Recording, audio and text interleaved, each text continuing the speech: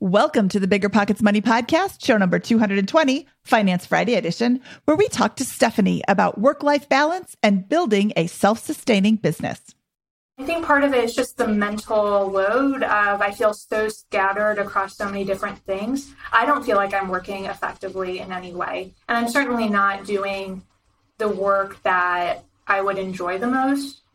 So yeah, a lot of my time is just like scattered between all these different clients and calls and communication management. Yeah. Hello, hello, hello. My name is Mindy Jensen, and with me as always is my Obi-Wan Kenobi-esque co-host, Scott Trench. Thank you for the force of that introduction, Mindy. Scott and I are here to make financial independence less scary, less just for somebody else. To introduce you to every money story, because we truly believe financial freedom is attainable for everyone, no matter when or where you're starting. That's right. Whether you want to retire early and travel the world, go on to make big-time investments in assets like real estate, start or automate or systematize your own business, we'll help you reach your financial goals and get money out of the way so you can launch yourself towards those dreams. Scott, I am super excited to talk to Stephanie today because she has a bit of a different problem that she needs a little bit of guidance with. We normally talk to people about their personal financial money situation, and we start off this episode talking about that, but we quickly pivot to her ridiculously successful business and her conflicting view. She's very excited about it, but not every aspect about it. She'd like to grow it, but she'd also like to work less hours. And I think we're in the frame of work-life balance and how do I get rid of the parts of the business that I don't want and keep the parts of the business that I do. Yeah, you could tell immediately that Stephanie is a very high achiever, very kind of, I would say type A, knows what's going on, earns a really high income, has complete command of her expenses, has a perfectly clean balance sheet with no debt. We'll get into all those things as the show gets going there. And you're like, what the heck is the problem here, right? But it is a problem, right? Because she's got this incredible amount of income and very low expenses because she's doing everything by the book when it comes to managing a financial position. And now I think it's time to make a decision about whether she is going to take on the world or get that balance.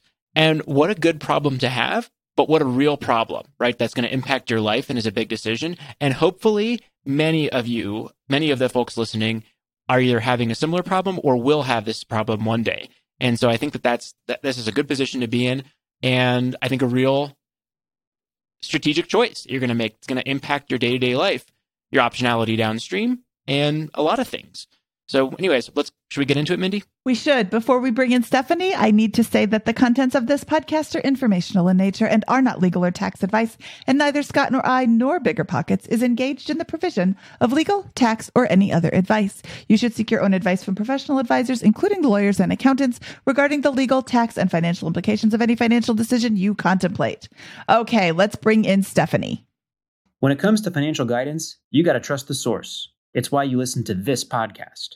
When Mindy and I want to upgrade our wallets, we turn to NerdWallet. Scott's right. Their expert team of nerds dives into the details to help you find smarter financial products. Before NerdWallet, Mindy and I were paying for vacations in cash, missing out on miles, and not even knowing what we're leaving on the table. But now we're flying through the skies for free, thanks to our new cards with more miles and upgrades than ever. So if you want more travel rewards, hotel upgrades, or airport lounge access, no matter where you go next, let NerdWallet help you make it happen with a killer travel card. Don't wait to make smart financial decisions. Compare and find smarter credit cards, savings accounts, and more today at nerdwallet.com. NerdWallet. Finance smarter. As with all cards, credit is subject to lender approval, and terms of each credit card issuer apply.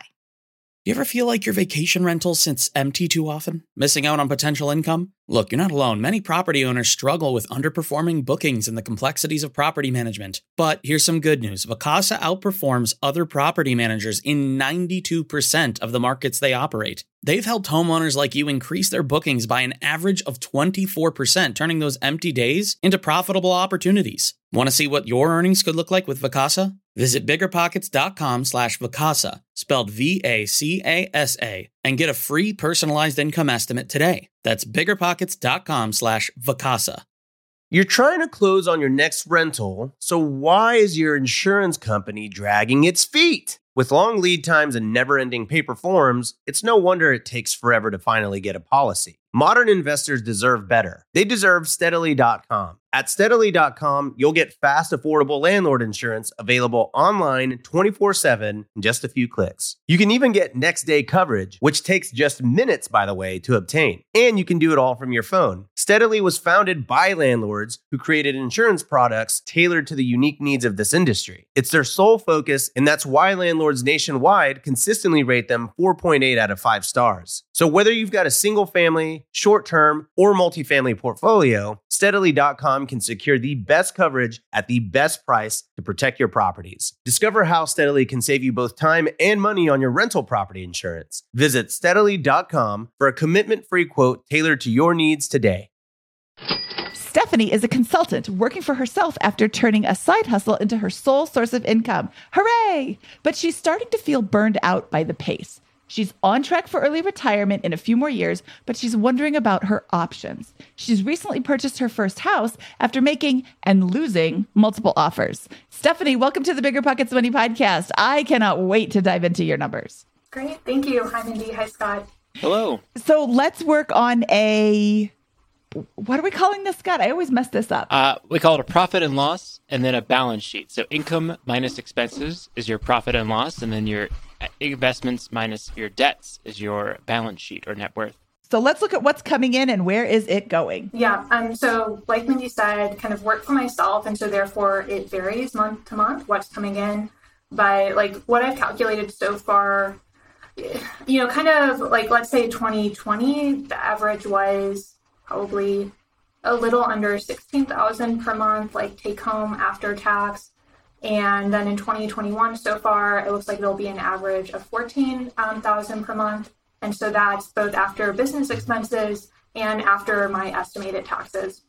So I won't know until the end of the year what exactly it works out to. You make $14,000 a month. That's your income. Mm-hmm. Awesome. Yeah, thank you. Awesome. Okay. Where's that going? So my expenses are, decently low. So I target around $2,500 per month, which would be $30,000 per year. And I certainly use Mint for tracking my expenses. So I generally have a good read throughout the month where I'm at, but I don't necessarily do serious budgeting and don't really want to do that. But I can say that, some of my general expenses. So, anyways, I am currently renting by kind of moving it, I've already closed on a house, like we'll have that mortgage payment starting in August. So the P&I is $1,100, escrow right now is about $250. So that's kind of like a baseline of $1,500, but it'll probably go up a bit when the property is reassessed for property taxes. And then I'm expecting utilities will be $200 to $300 a month. Cause I still kind of have to get into the place to like figure it out exactly for myself. So that's going to increase my kind of 200, 500 target. I don't know if that'll be as possible anymore, starting in August, but, beyond that, I have kind of an old, 2008 Honda Fit, bought it cash. Car insurance is about $55 per month on that. I spend maybe $15 in gas a month on it. My electricity bill, right now it's like a first year promo. It'll probably go up a little bit to $50 starting in August, $50 per month. Groceries, I probably spend about $500 per month. Cell phone, $55 per month. And then maybe one thing. So, I do buy my own health insurance, but I think of that as a business expense. So that's $269 per month. And it's a high deductible plan. It has an HSA with it.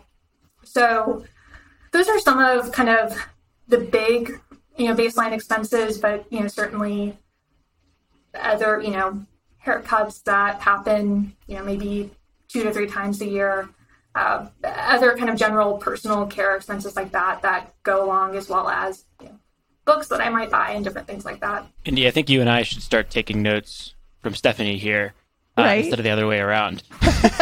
You seem to have it very dialed in here. You seem to make an extraordinary amount of income. And it sounds like you're conservatively estimating that income, even as you stated there. That $14,000 a month or $16,000 a month is going to be $250,000 to $300,000 pre-tax in revenue for your business from a consulting basis. That's amazing income. You spend $30,000 a year. That's amazing on the expense front. What's your balance sheet look like? What are your investments and liabilities? Yeah. So my total net worth is probably like $420 right now, but $40K of that is home equity. So kind of have $270 invested, kind of $100 in a solo 401k. I have like a rollover traditional IRA that has 33. So, that was 100,000 in the 401k, 33,000 in the traditional IRA, like 8.5 thousand in the HSA. And then kind of I also have some like taxable accounts that have about 120,000 in them. And then I do have kind of a small amount in cryptocurrencies, so both stable coins, that's the bulk of it, and then like a little bit in Bitcoin and Ether. So that in total for those cryptocurrencies is 8,000. So I think it's a pretty small amount, just trying it out. And then I do have like 100K in cash, or like 110 right now. All right, I have two questions here. Sorry that they're I think necessary for this though. But how old are you, and how long has this situation continued? Yep. So I'm 30 years old, and I, kind of this current situation I've only really properly been just working for myself since the start of this year, but I've been doing freelancing for a long time, going back to 2014. So typically, I was doing that while also having a full-time job, or maybe I was doing it between jobs. I did do a master's program that I graduated from in 2020. So while I was doing that master's program, I was also doing this. And so it kind of just basically like was doing small amounts for a long time. And then once I was in my master's, both through me like trying a little bit more with it, but then like things just like organically happening, just like good opportunities that happen, it started to become more of a full-time job. And what kind of freelancing or consulting is this? So it's Salesforce consulting. Salesforce consulting. Okay. So here's what I'm seeing here. You make an incredible amount of income. You've dialed in on the expenses. You don't live in an expensive part of the country. You make you make a tremendous amount of money. It just appears to me that now time needs to pass is the biggest problem here, because you're earning so much money. You have all of this cash flow coming in, and your net worth is not there. I think simply because this situation with debt free and bringing in $12,000 a month after your expenses to invest just hasn't continued for a very long period of time. Is that? That's not really helpful advice, but that's my diagnosis. That's right, that I could keep doing what I'm doing for maybe 3 more years, and I would probably be whatever my FI number would be. But I think I do work a lot, like it's very consuming. And so thinking about how do I maybe start scaling back now in a way, even before I've really properly reached that number. I guess that's the tension. It's like in a way I can make a lot of money, and that's great. And like I love seeing it come in. But it's still, like I said, it's like demanding too, right? And kind of a lot of responsibility on myself as well. Yeah, I completely get that. I'm very surprised to hear the person who's 30 or in their 30s who makes the income you make that does not have a stressful time in making that. That's part of the deal, I think, of that with that. But I think that's great. So it sounds like the goal is okay, I've got this phenomenal financial position. You clearly seem to know what you're doing with a lot of this. You have a conservative thing. You have no debt. You dial in all your expenses. You have an investing framework. We can help with some of those ideas if you'd like. But it sounds like what you want is to begin scaling back. Is that right? In the next, like immediately? Yeah, or in the next year or two? maybe thinking about I guess I have a business asset that I've developed in a way, but I haven't necessarily developed it very intentionally. I do have subcontractors who work with me, so that's part of how that income is so high. But I guess I still have difficulty delegating and letting go in a way, and kind of not being the main conduit through which like most things come to me. And so yeah, maybe thinking about what the future can look like. Of maybe it's not about just hitting a FI number, but I recognize that even today I could scale back in a way that my expenses are covered and then some. But I guess in a way I just keep having all of this work that comes to me as well. So is your goal to quit working altogether? Let's say you have your FI number already here. Mm-hmm. You're already at that number.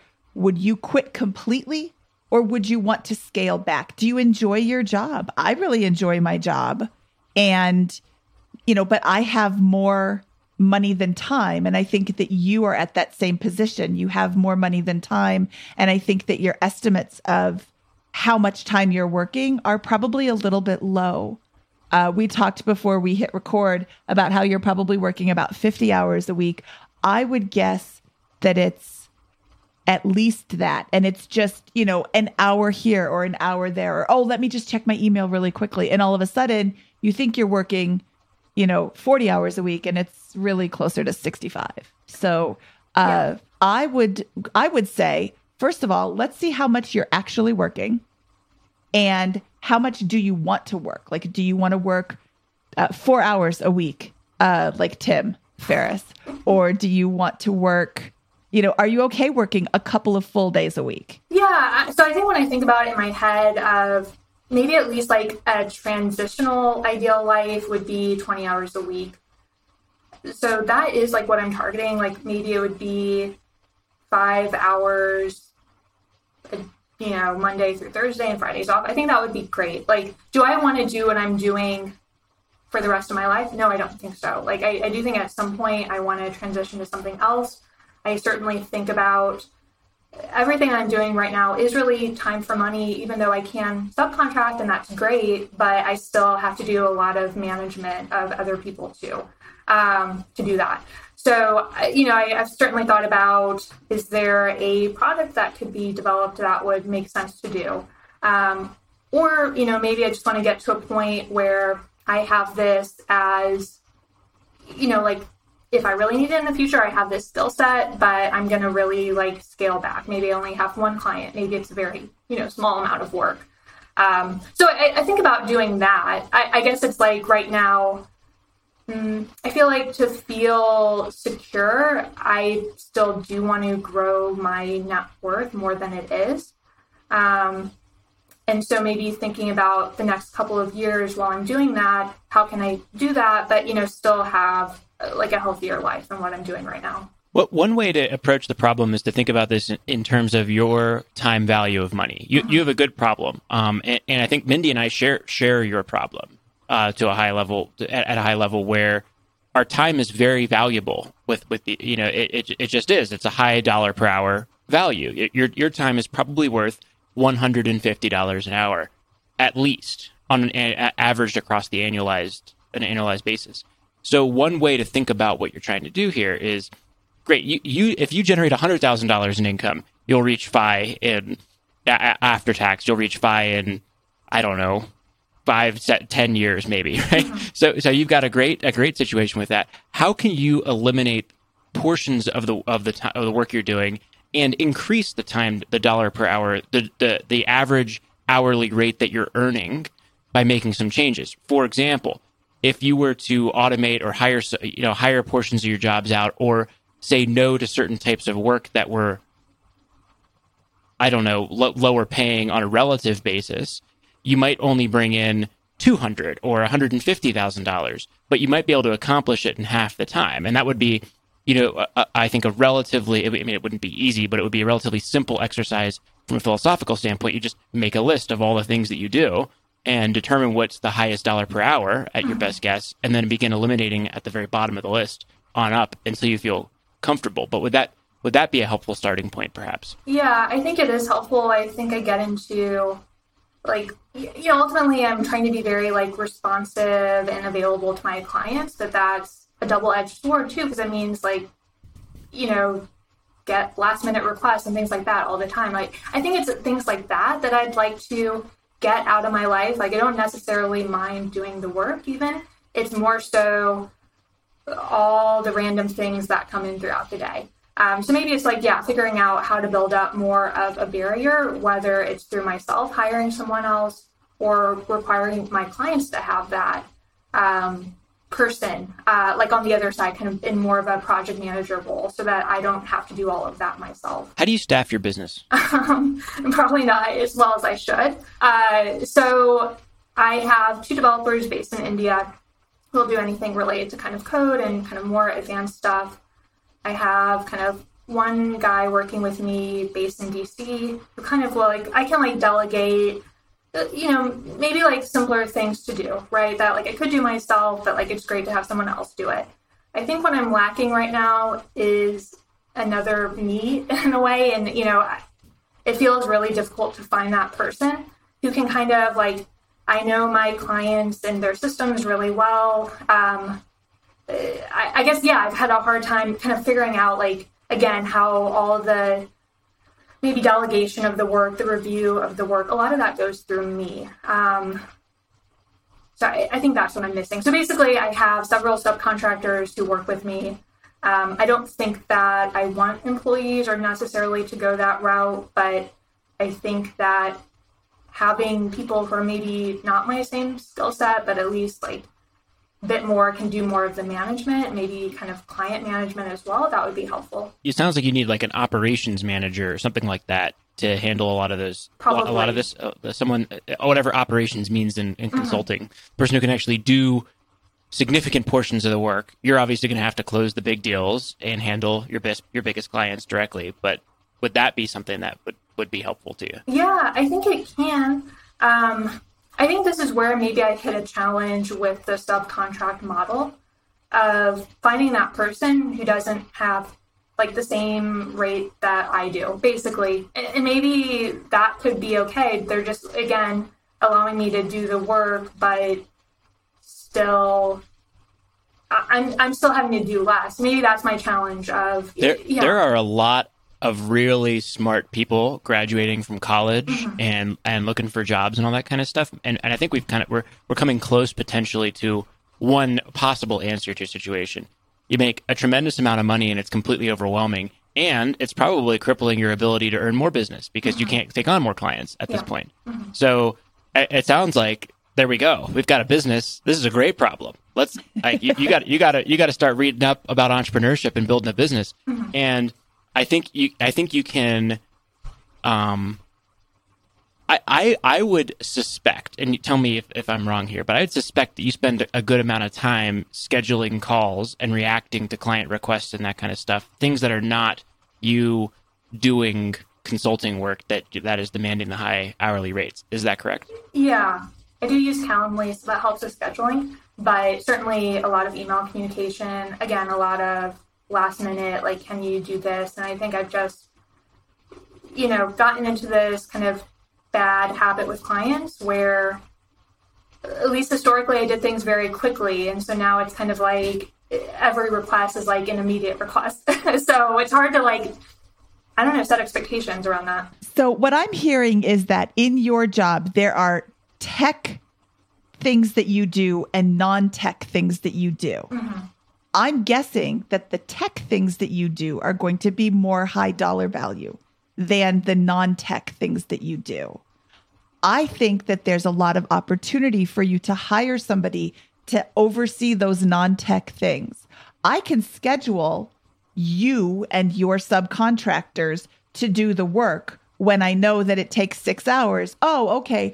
Bob has 4 hours available today and 2 hours tomorrow. So I can respond to this request. Hey, I can have that done for you by the end of the week, and give Bob a little bit of flex time in case there's an issue. Give Bob time to do the work, give Stephanie time to review the work and turn it back in? I think part of it is just the mental load of I feel so scattered across so many different things. I don't feel like I'm working effectively in any way. And I'm certainly not doing the work that I would enjoy the most. So yeah, a lot of my time is just like scattered between all these different clients and calls and yeah, communication management. Yeah. Okay. You said the word enjoy, the Yes. work that I enjoy the most. Yeah. Scott said, list it out from highest dollar value to lowest dollar value. And that's a valid way to do it. Do that too. But also list out in the order of things I like to do, things that give me migraines. I don't want to do this stuff, but I have to because it's my company. Yeah. How much of the have to do correlates with bottom of the dollar value? I think there's going to be a lot of correlation with what you have to do and what doesn't make very much money. And that's the part where you create the job for, you don't need somebody who's an expert in Salesforce technology. And clearly I am not. You don't need somebody who can do that. You need somebody who can manage all the stuff that takes up all the space in your head and doesn't pay you what you are worth at $150, $200 an hour. Yeah. So I think that's the big one right here. That will free up a lot of your time, I think, when you make those two lists and you review them, and it'll also help you craft the job listing.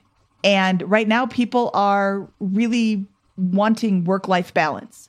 So if you can give them this amazing job that pays well, that also provides them with work-life balance, you'll have an employee who will stick with you forever.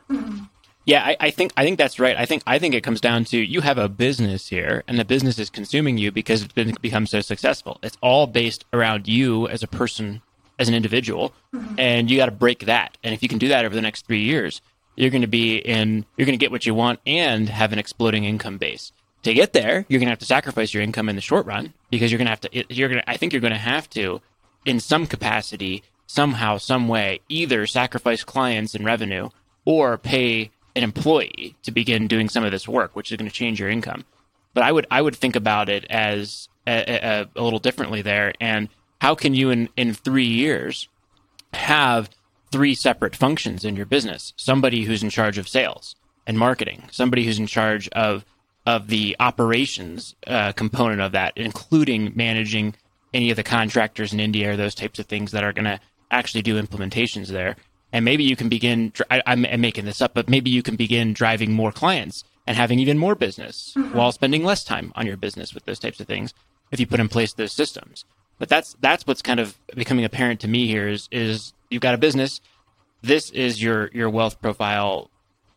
Your net worth is significantly greater than what you've got here, because a lot of these clients seem like the recurring, repeated, regular business with this. Yeah. And if you can kind of begin scaling that up, you're going to be in good shape. And think about this, in 2 or 3 years, right now, I bet you all of your clients are expecting you to help them personally based on your contracts. Is that right?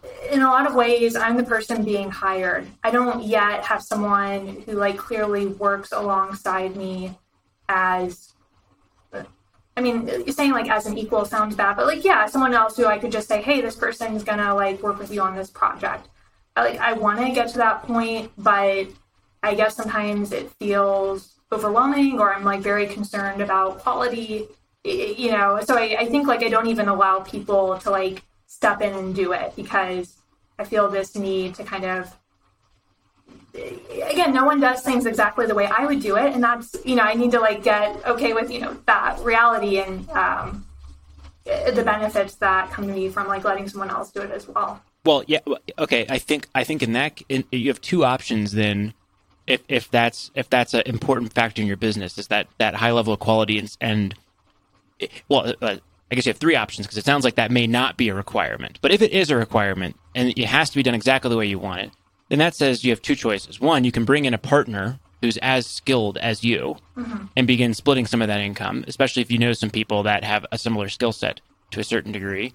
And that might help double the business, or at least, you can go on vacation now, or those types of things because someone else is there to take it on. Or you can, second, you can go with someone in the middle, right? Someone who's got maybe earning $80,000 to $100,000 a year, who's got some of that skill set, but still needs to train and maybe is hungry and ambitious. And you can document it and work alongside them for a year or two. And your new clients in 2 years from now, if you can get a couple of new clients, they will only know this person's work and this person. And so you can be in position as things move in 2 years where your new clients in particular are folks that are getting used to that, and you can slowly move your current clients there. And third, if it really has to be done in your specific way, that's where you can potentially hire someone who's more entry level and then have them, hey, this is not a work-life balance job. You're going to come to my house and you're going to work with me every single day while I train you side by side on exactly how I want this done, like this right here in I think you're Michigan, right? And work there. And we're going to train you exactly step by step on how to do every part of the business the way I want. And eventually, if you hire the right person, they'll be able to go and run with it. So this is what happened when I started with Bigger Pockets in my personal thing, right? Josh Dorkin, our founder, was in your position, just completely overwhelmed with all the mechanics of operating the business every which way. And he opted to hire some junior person who was 1 year out of college, which is me, and trained me up exactly on how he liked to do a lot of things. And eventually I grasped it and went and got going with that. And that's a great opportunity for somebody that you could be offering them if you think you've got a scaling business here. Bigger Pockets was about the same size as your business when I joined. Yeah, no, that's helpful. I guess, how did he do that with you? Like, were you like a part of every email, every meeting? I worked alongside him side by side in a cramped office, and I did everything from every part of the business that needed something. That's what the operations title, to me at least, means at a startup or a 2-person company. Is you should be expecting to, hey, you are the CEO, Stephanie. So when you need coffee, guess what? It's $150 an hour for you to make coffee, and it's less for your operations manager to go and make the coffee or grab lunch because you've been working 6 hours in a row, right? If you need to book an entry or collect a check or deposit in the bank because it's above your mobile deposit threshold, that is not work that the CEO should be doing. It's work the operations manager should be doing. If you need to book a calendar appointment because it's a big client and it's not appropriate to send them the Calendly link to go and search it for themselves, that's not something that you should be doing, right? And so that's kind of how I would think about it if you're going to go that route. Ideally, you get somebody who just raises their hand and says, "Yes, I will take on every single thing that I can from you." Because I'd like to earn a bigger and bigger bonus or get a part of that profit share at the end of the year or whatever it is. You're going to have to motivate them. But that would be one framework to think about with this. Yeah, no, I really appreciate the way you laid it out. I think, part of my challenge has been, like you said, feeling so like overwhelmed and consumed by things that it's really difficult. Like I recognize that it'll be compounds return. So like take a step back and think about these things and figure it out. But like, again, it's so easy just to like focus on the day-to-day of everything instead of doing that. Yeah. Now, another thing that I'm observing here is you say you work 50 hours a week. Mindy suspects a little bit more with that, but I think you have created a complex full-time or full-time plus work environment where you can get pinged at all hours of the day at night.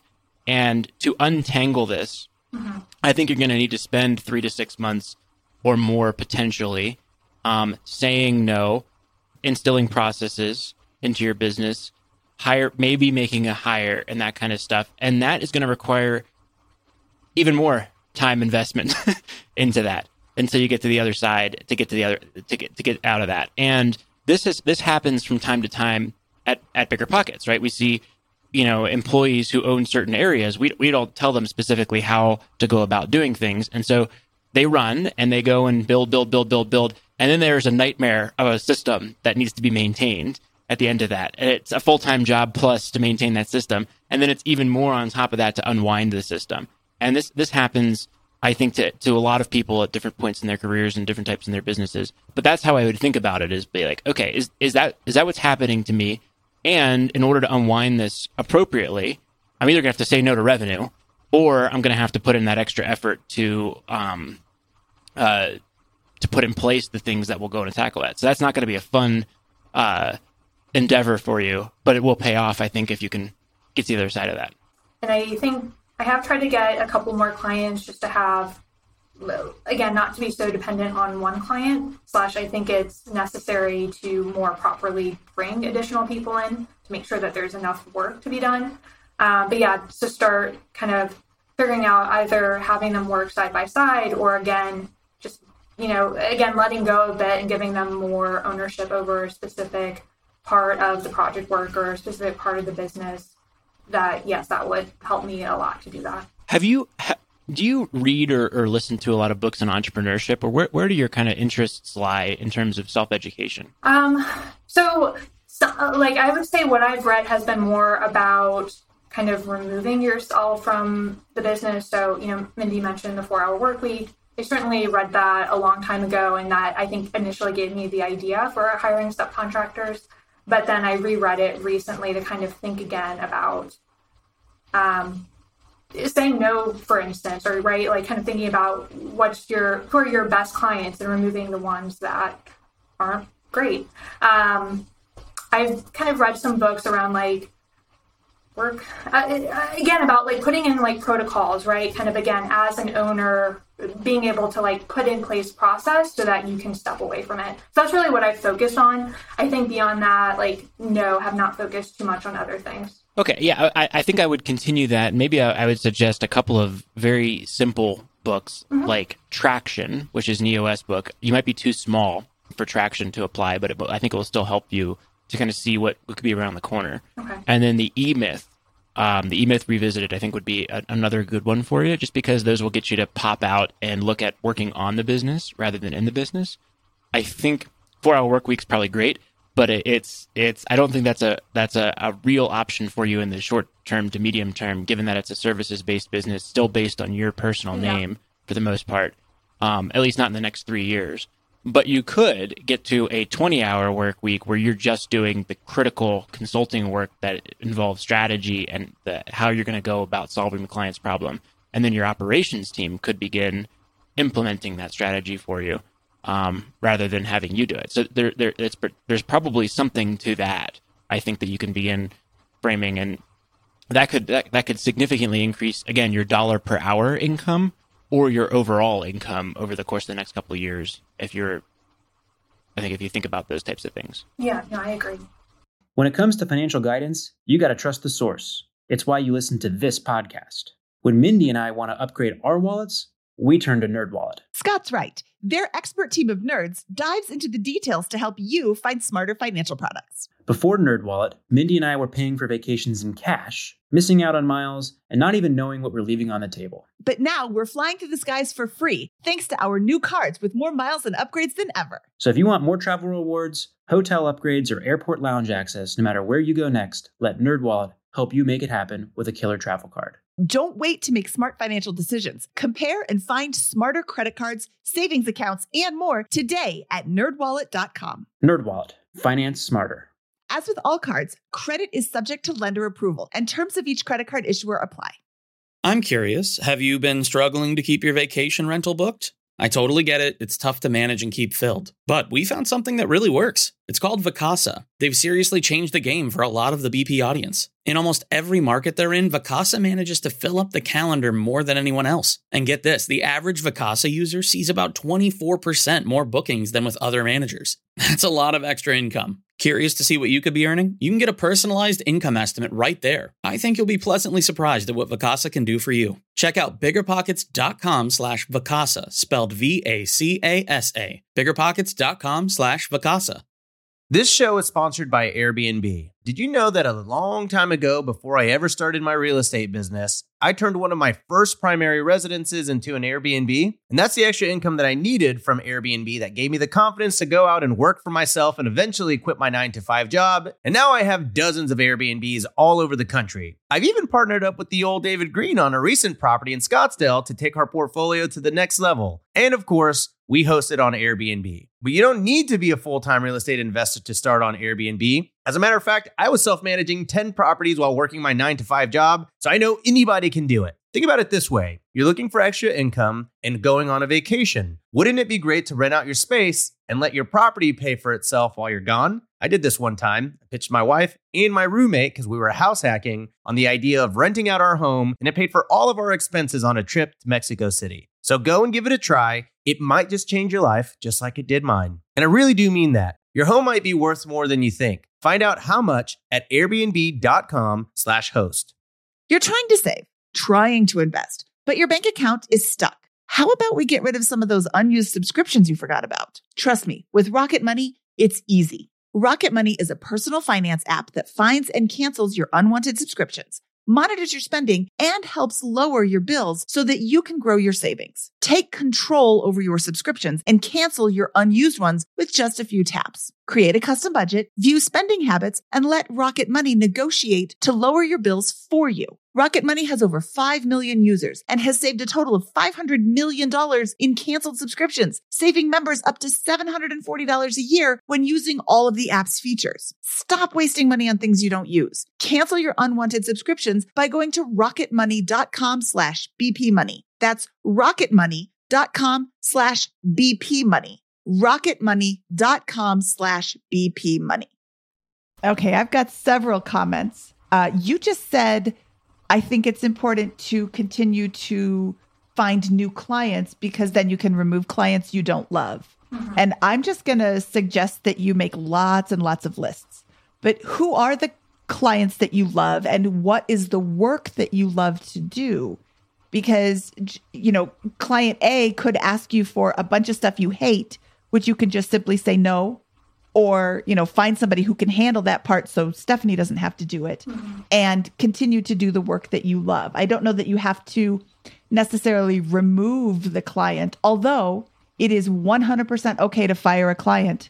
And I think, you know, there's a strategic way to go about that. Oh, I'm sorry, I'm too busy. I'm not able to properly handle this for you. As opposed to, I hate talking to you every minute of whenever your phone number pops up on my screen. I'm like, you know, there's ways to diplomatically handle that, but you can also, you know, it's not just yes or no. There's also, oh, not right now. I'm not able to handle this project for you. I have booked up significantly. I can do it in a week or I can do it in a month, and maybe they'll wait for you, or maybe they will go and find somebody else on their own and they will fire you in a way that you still look really good. I know you have a second point there, but on that first point, Mindy, I think that that's critically important to go there, because your two highest level options, look, if you just continue the status quo, you're going to work 50 hours a week and be retired in no time, right? And doing super well. So it's not like the worst situation in the world for to continue the current state. But if you want to improve the situation, you have fundamentally two choices, right? Reduce revenue to reduce your time commitment, or grow the business. And I just want to harp that the reducing revenue option is probably not a terrible option for you in this.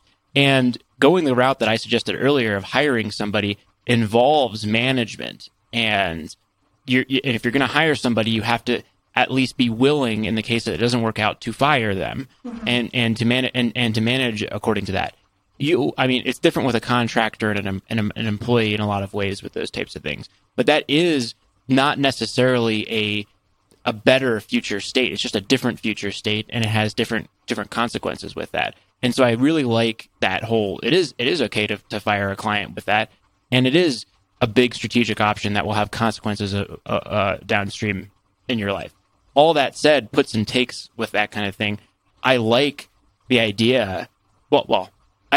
I like running a business. I think it's fun. I think you can maximize your impact and help a lot more people and do something really cool. But it is a different kind of stress when you have 50 employees who are looking for their own career advancements and opportunities and want different things and all that kind of stuff.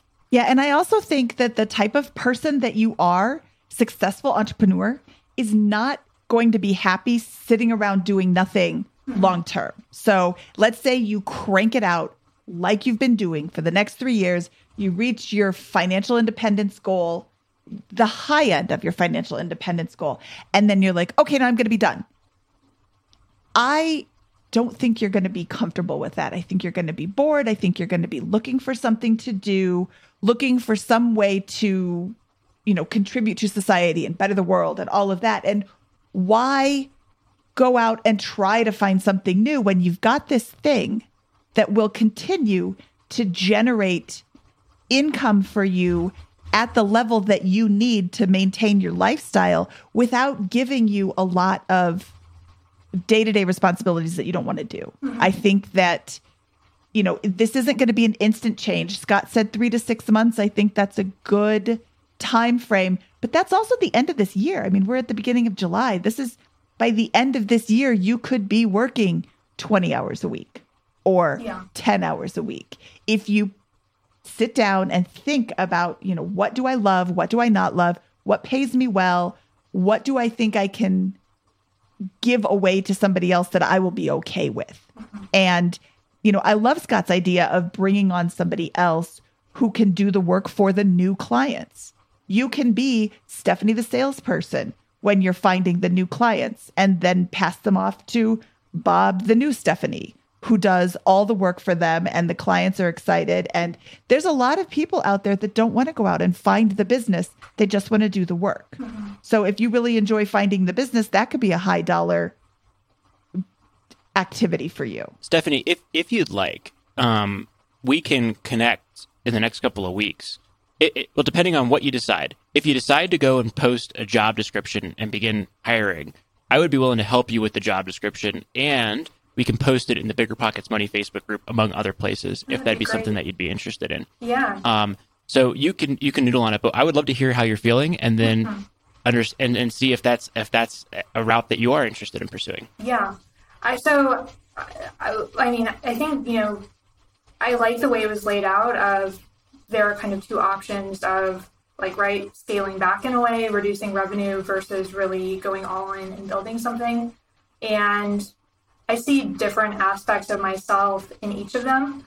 I think I do want to create something that's bigger than myself. I think going to what Mindy said of, I don't think when I retire, I probably would not just, anyways, I've done past traveling. I think I know that's not really the life that I want to have. I would always want to have something that I'm working on. It's maybe how do I take this business, which I do like, and I do like my clients. I don't think that I have bad clients. I think though the problem is that I don't have clear boundaries with them. And that's what's lacking right now, and kind of set expectations for SLAs, let's say, or things like that. So I would like to create something where I help other people do what I've done in a way, because I do this business and work allowed me to work for myself, which I was never happy being an employee. So I really like that of kind of the independence and control over my life. And so I do like the idea of trying to help other people to do that, and kind of, it could be Salesforce to start with and might become other things in the future. But, this is where I am right now, and maybe how to make this better, but also to think about that bigger picture of as other people are brought in, how to grow it, but not necessarily have it become a management headache for me either. I think that's my biggest concern with growing something, is that I'm still in this position of feeling a need to be involved in everything, or, having difficulty letting other people do things. Yeah. I think that makes sense. I think at the end of the day, you have a big decision, which you can always pivot across at a future date. But I think you're lean, and what I'm sensing, and what I think is correct in my opinion, is to go in and build this business. You got something interesting here that is getting going. I think you've got a chance to build a reasonably large business over the next 5 to 10 years if you can generate this kind of income with yourself. And you have the chance to develop a skill set that will serve you in numerous other things later in life, regardless of whether they're business ventures or social ventures or whatever. With that, why not take the time or take the opportunity to learn how to manage and lead and those types of things over the next little bit, while also giving yourself the shot at creating more income and an asset that is sellable. You could not sell your business right now for anything more than the contract value of your current clients with that, right? So if you can make it so it's not about you, it's about the services that your firm provides. Now all of a sudden you can sell, let's say your business is doing $500,000 or $1 million in revenue in 2 or 3 years, you could sell that business for 2 to 3 or 4 times revenue instead of just the contract value that you've currently got with your clients with that, right? And so that's a real asset. At the same time, you can you're with your expenses so low, you can just pile up the investing that you're already doing and take a shot on an employee right now, which is an investment, is probably going to have a much higher ROI than dumping money into index funds if you're this close to the business with that. So I think you've got a lot of good options, but I think that one becomes my favorite by far here, is going down this direction of figuring out like what do I need done in my business? How do I convert that into a job description and a performance management protocol? And then how do I hire and execute against that?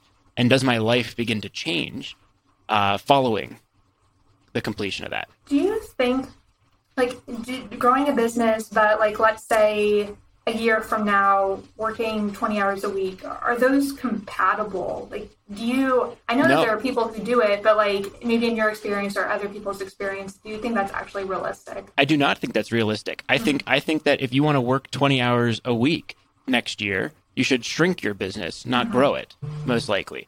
I can hear some people screaming into their mics, no, it's possible, I've done it. Yeah, I think you can get there over 3 to 5 years, and potentially with that, and you can certainly automate it. But I think starting, you don't have a CEO skill set, I don't think, right now, right? That would be something you'd have to develop with that. And so I don't think that you can grow the business substantially and work less next year. I think you can do one or the other. But I think if you zoom out to a 3 to 5 year timeline, you can have a large, reasonably automated business if you work with that end in mind.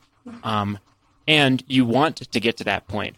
If your business is not automated in 2 years at the earliest, 3 years to 5 years, then you can't sell your business, which you never need to sell your business, but you always want to have the option to sell your business. So you have to automate it to do right by yourself financially at the end, in the end state with that. So I think that you've got that would be how I would think about it. If you want to stop working right now and spend 20 hours a week, shrink your business, cut out the contracts. If you want to be in that position 3 to 5 years from now, I think you should grow it and go through the pain that every entrepreneur experiences in growing a business with those types of things, so you can come out the other side in a good spot. No, that makes sense. That's my honest opinion. That's what I was looking for. Yeah. I'm glad you explained that, Scott, because when she said, do you think I can cut my hours? I'm like, yeah, sure you can. I guess you 1 year. You can cut your hours, but you're not going to grow your business if you cut your hours. In 1 year, I think, is the key in that question. I think growing the company so that you can delegate more, and growing the company by, hiring people to delegate more of what's on your plate. You might be able to superficially grow your business. It might seem like you get a little bit more revenue in the short run, but you're not going to build a lasting asset that is growing next year and cut your hours at the same time. I don't think that's a realistic endeavor with that. You might be able to attract more clients, for example, if you put more operations in place and that kind of stuff. But I think you'll be building a fizzling business without investing a tremendous amount of mind share. There's so many mental models to learn once it comes to like performance management and building out an organization that has a scalable infrastructure and that kind of stuff. Okay, I think maybe that's what I'm lacking, is the perspective of what that future work can look like, because it's not necessarily, work 20 hours a week. I think it's just not like continue working 50 hours a week on what I'm currently working on. But I guess I guess that's what I have a harder time visualizing is like, what does that future look like as someone thinking about like models and, frameworks to use for like how this business organization could run. Yeah, man, this is what so I have a boss. His name is Mike Zawalski, and he's phenomenal. He's been a CEO for like 30 years across 15 different organizations. And so he tells me to develop what he calls the CEO toolkit, right? And the CEO toolkit is got a whole bunch of things in it, right? What's my strategic plan? What's the strategic planning process? What's the performance management process, right?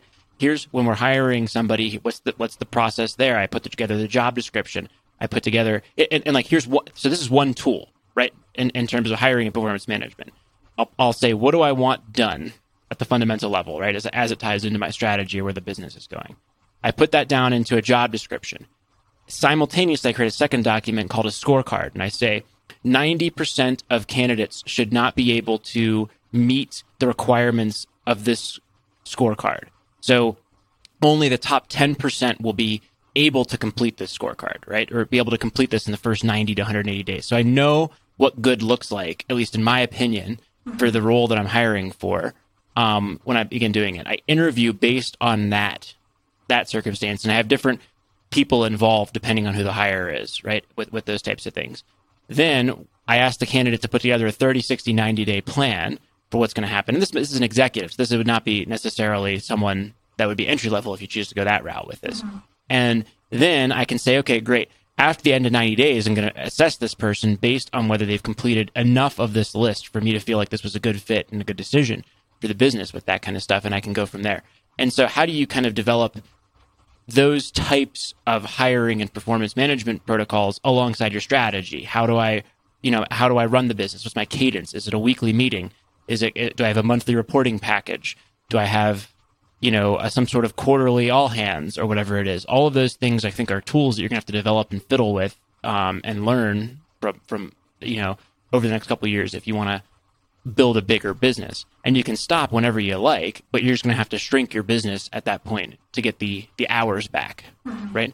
Shrinking from 500,000 or $1 million to 800,000 to 750 or whatever it is, is a choice you'll be able to make really at any point, I think, down the line. But all of that is challenging, I think, and fun. Yeah, I guess I've thought about getting a business coach or doing some sort of program like that. Do you think now is the time? Like, again, let's say I choose that option. Like, is that like a piece of it that I should get in place, like pretty much immediately, or should I be at a certain stage for that to be really helpful? A business coach, I think, could be very helpful for you. That'd be. I've hired 5 coaches over the years and have found a kind of a mixed bag of whether I've gotten really good value out of them or not until my current coach and boss, our chairman, Mike. So I think, yeah, go ahead and try it. I would kind of maybe treat it the same way you are treating a hire, though. What do I want from this person? What does good look like in the first 90 days? If no changes happen and I do a bunch of wishy-washy fluff, this is not going to work. But if I'm actually driving towards outcomes that have the potential to change my business, maybe you've got a good coach there, and you can kind of go with that. And you've got enough income to make both investments simultaneously, a coach and an employee with that. So you have a lot of good options, I think. Stephanie, is there anything else you'd like us to chat about before we wrap up here? No, I think this was great. I mean, thank you so much for helping to lay out my options and giving me frameworks to think about it. I think just on my own, I wasn't doing it. So it's just really helpful to have you both give your perspective and give me these things to think about and ways to think about my options and what matters to me. So this is great. I really appreciate it. No, thank you for coming on, and thank you for giving us a new challenge here that I don't think we've encountered on the Money Show with this, which is a great problem. I was like, well, you just need time to pass and you'll be rich. But that's not really the issue here, right? It's you have a business and it's overwhelming you, and you have the opportunity to either dramatically improve your life from a work-life balance perspective or build something special, maybe do both over a period of time. And that is a fun and interesting and unique challenge that we haven't had on here before. And I had a lot of fun discussing it. So thank you. One thing here is I'm limited to my perspective in growing a business, which I found to be incredibly challenging and demanding of my time and mental energy for a long period of time. And I have not been able to do it part-time, nor would I really have that option, given the circumstances of BiggerPockets with this. But I bet you that there's a lot of money listeners out there who have built consulting or services-based businesses that they started and worked on and the beginning. And if anyone there has advice or can contradict or find that happy medium, that maybe there's a way to grow the business and have the quality of life balance in the short run in there, maybe that would be a great discussion for the Money thread and the Money Facebook group at facebook.com/groups/ppmoney. And that might be a great place to kind of start a discussion here and see if anybody has additional advice or insights on how to pacify a services-based or consulting-based business like what you have here over the next couple of years. Yeah, that would be great. 'Cause honestly, I mean, the reality is that I do want both. And so it's trying to figure out, is there a path to that and what that can look like? So that would be great. All right.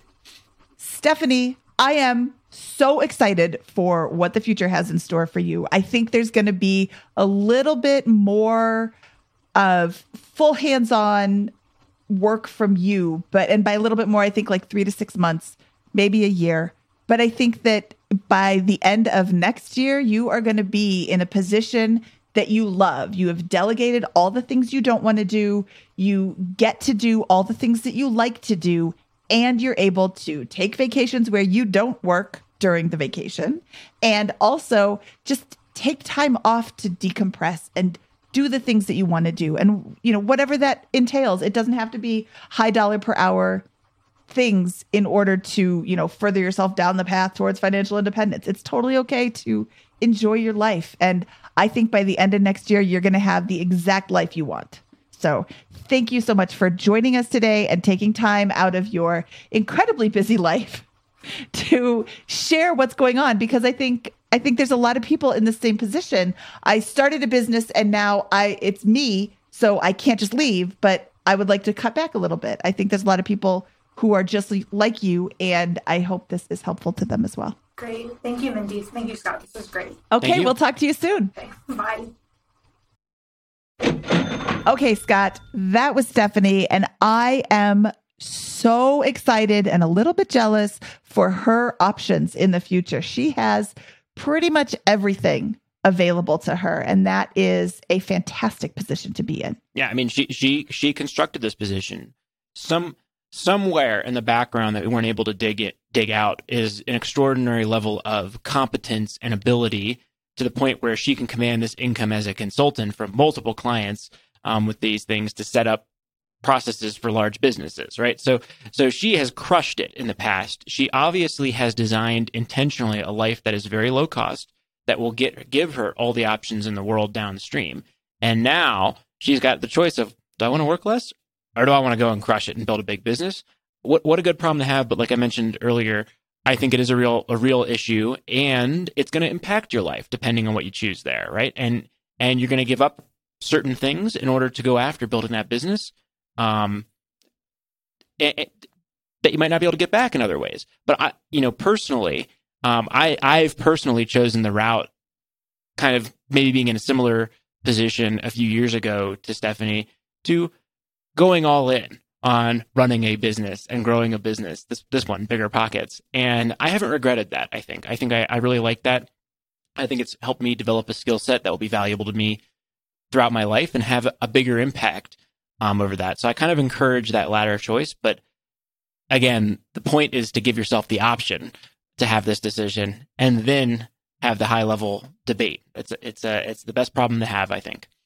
Scott, you just noted her low expenses, and I think we need to focus on that just for a moment. That's super important. She has a very low expenses in relation to her income, and that is what is opening so many opportunities for her. She doesn't have to work to sustain her lifestyle. She has, and it just came up casually in the conversation, she has 3 years of expenses sitting in cash right now. That means that she can take bigger risks with her company. She can take bigger risks with her time, and she can take bigger risks with her plans because she has so much just sitting there right now. This is in addition to the 4 times her annual spending that she makes over and above her annual spending now. So I guess she makes 5x her annual spending.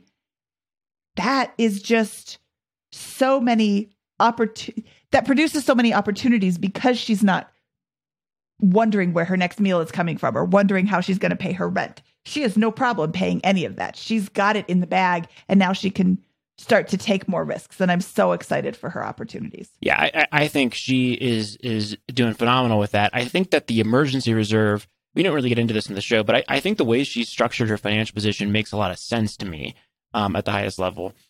In spite of the fact that it's 3.5 or whatever years of spending, she also does have to pay contractors overseas and those types of things.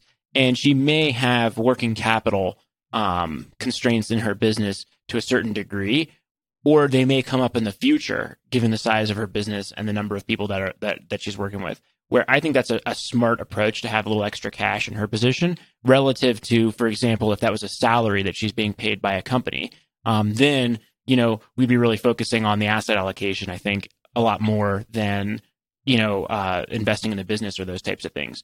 If she's going to hire somebody, she'll have to spend some of that, and that'll change her revenue profile and all that kind of good stuff. So, just think that as a business owner or as a consultant, that's a responsible position that makes a lot more sense to me versus how we would be talking about it from an employee perspective. Yep. And that just brings home the concept that personal finance is personal. And the suggestions we're giving to Stephanie are based on her personal position and her personal circumstances. And somebody in a similar position, we would probably have different suggestions for based on their personal position. So I have so much fun recording these because it makes me think about, what would I do? What should she do? Given these specific situations, which are never exactly my situation. So, this is just a lot of fun.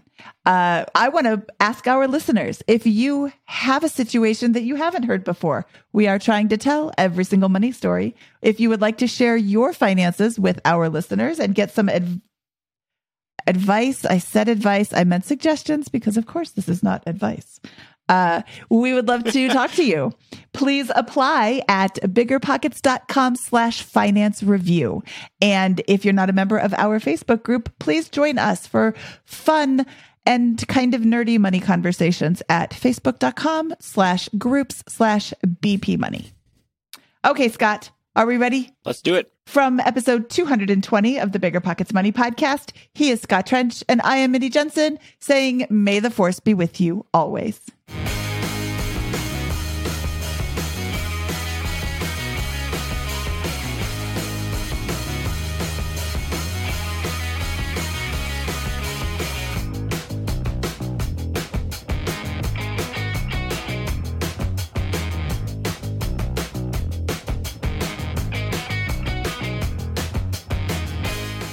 There's a reason small multifamily investing is so popular in the Bigger Pockets community. With just a 3.5% down payment, you can own up to 4 different units. Think about it. If you house hack and live in one of the units, you still have 3 different groups of tenants helping to pay down your mortgage each month, 4 kitchens and bathrooms you can renovate to increase your property value, 4 different Airbnbs, medium-term rentals, or other rental strategies you can try in one property, all in just one transaction. Of course, the question is, where do you find a small multifamily property that you can afford? Which market and which deal is best for you?